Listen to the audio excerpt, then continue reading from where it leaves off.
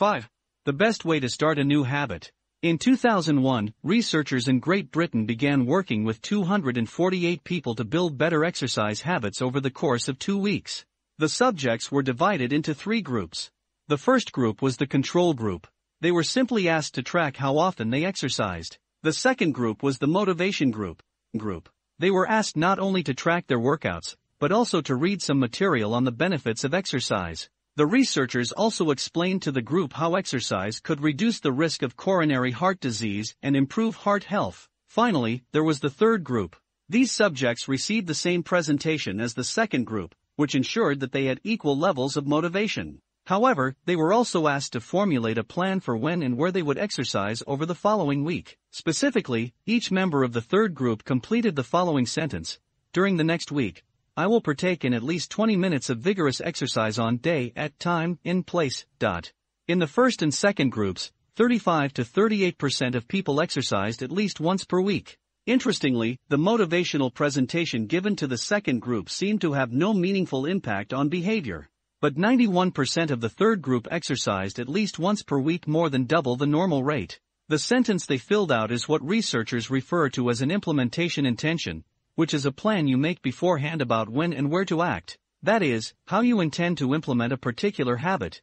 The cues that can trigger a habit come in a wide range of forms. The feel of the cues that can trigger a habit come in a wide range of forms. The feel of your phone buzzing in your pocket, the smell of chocolate chip cookies, the sound of ambulance sirens, but the 2 most common cues are time and location. Implementation intentions leverage both of these cues. Broadly speaking, the format for creating an implementation intention is: when situation X arises, I will perform response Y.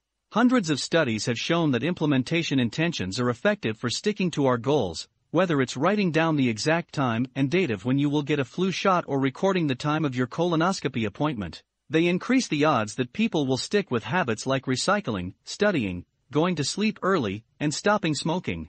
Researchers have even found that voter turnout increases when people are forced to create implementation intentions by answering questions like: what route are you taking to the polling station? At what time are you planning to go? What bus will get you there? Other successful government programs have prompted citizens to make a clear plan to send taxes in on time, or provided directions on when and where to pay late traffic bills. The punchline is clear: people who make a specific plan for when and where they will perform a new habit are more likely to follow through. Too many people try to change their habits without these basic details figured out. We tell ourselves, I'm going to eat healthier, or I'm going to write more, but we never say when and where these habits are going to happen. We leave it up to chance and hope that we will just remember to do it or feel motivated at the right time. An implementation intention sweeps away foggy notions like I want to work out more, or I want to be more productive, or I should vote, and transforms them into a concrete plan of action. Many people think they lack motivation when what they really lack is clarity. It is not always obvious when and where to take action. Some people spend their entire lives waiting for the time to be right to make an improvement.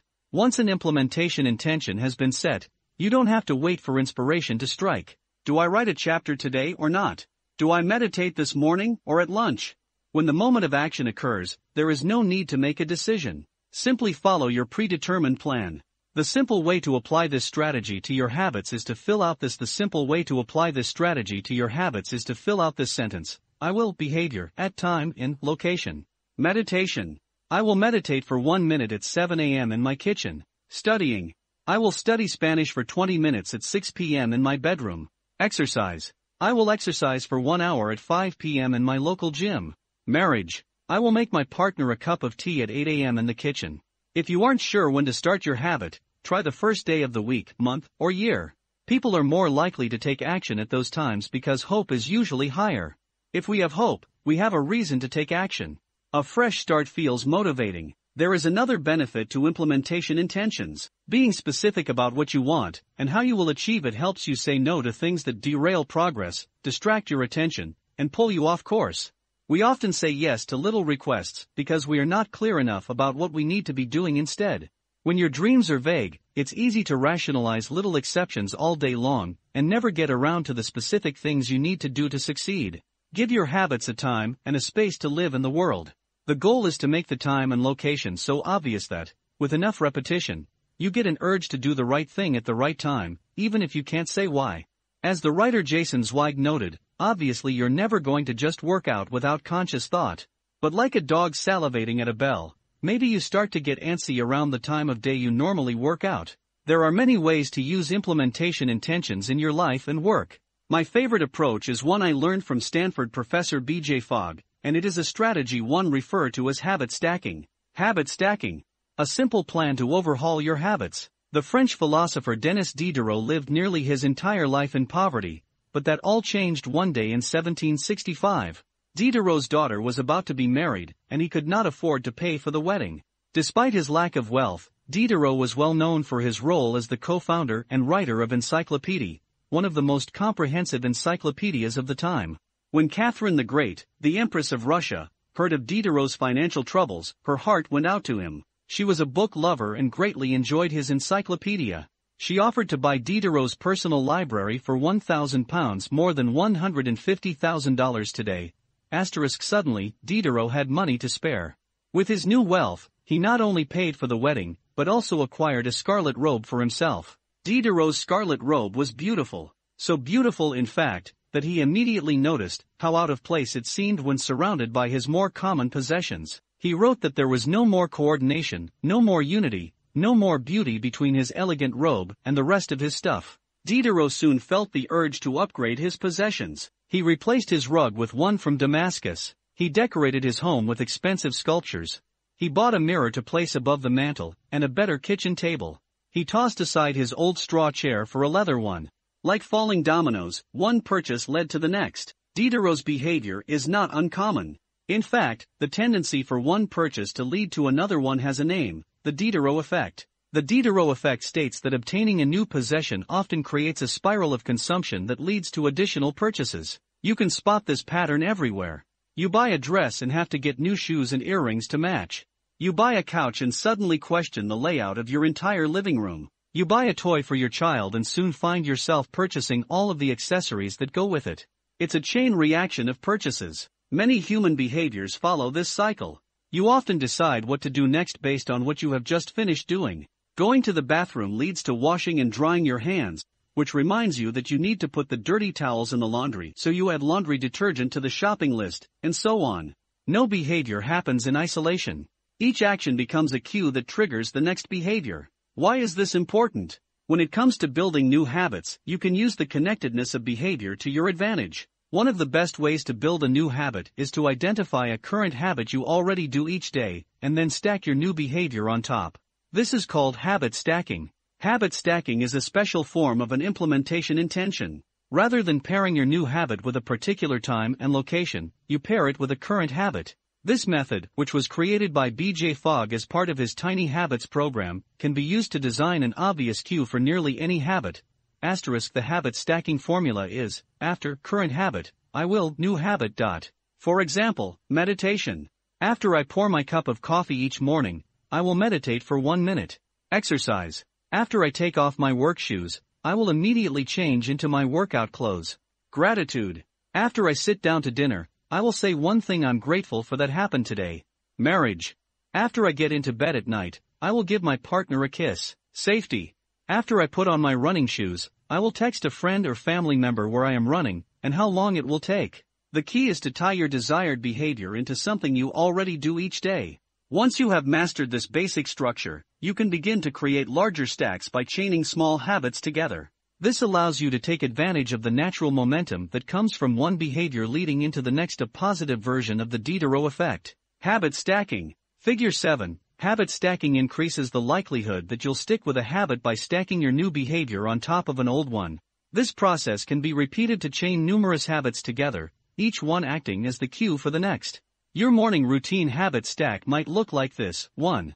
After I pour my morning cup of coffee, I will meditate for 60 seconds. 2. After I meditate for 60 seconds, I will write my to-do list for the day. 3. After I write my to-do list for the day, I will immediately begin my first task. Or, consider this habit stack in the evening. 1. After I finish eating dinner, I will put my plate directly into the dishwasher. 2. After I put my dishes away, I will immediately wipe down the counter. 3. After I wipe down the counter, I will set out my coffee mug for tomorrow morning.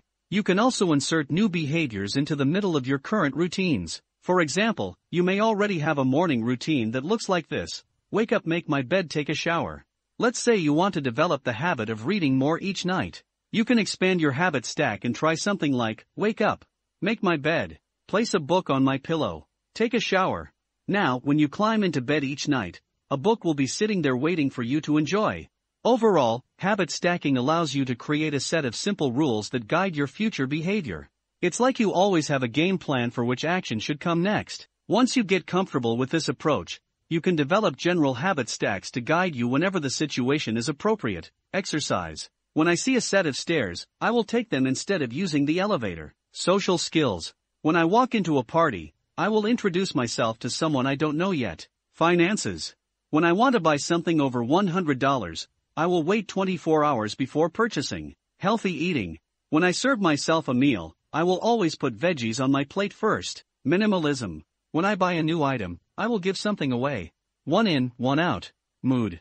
When the phone rings, I will take one deep breath and smile before answering. Forgetfulness. When I leave a public place, I will check the table and chairs to make sure I don't leave anything behind. No matter how you use this strategy, the secret to creating a successful habit stack is selecting the right cue to kick things off.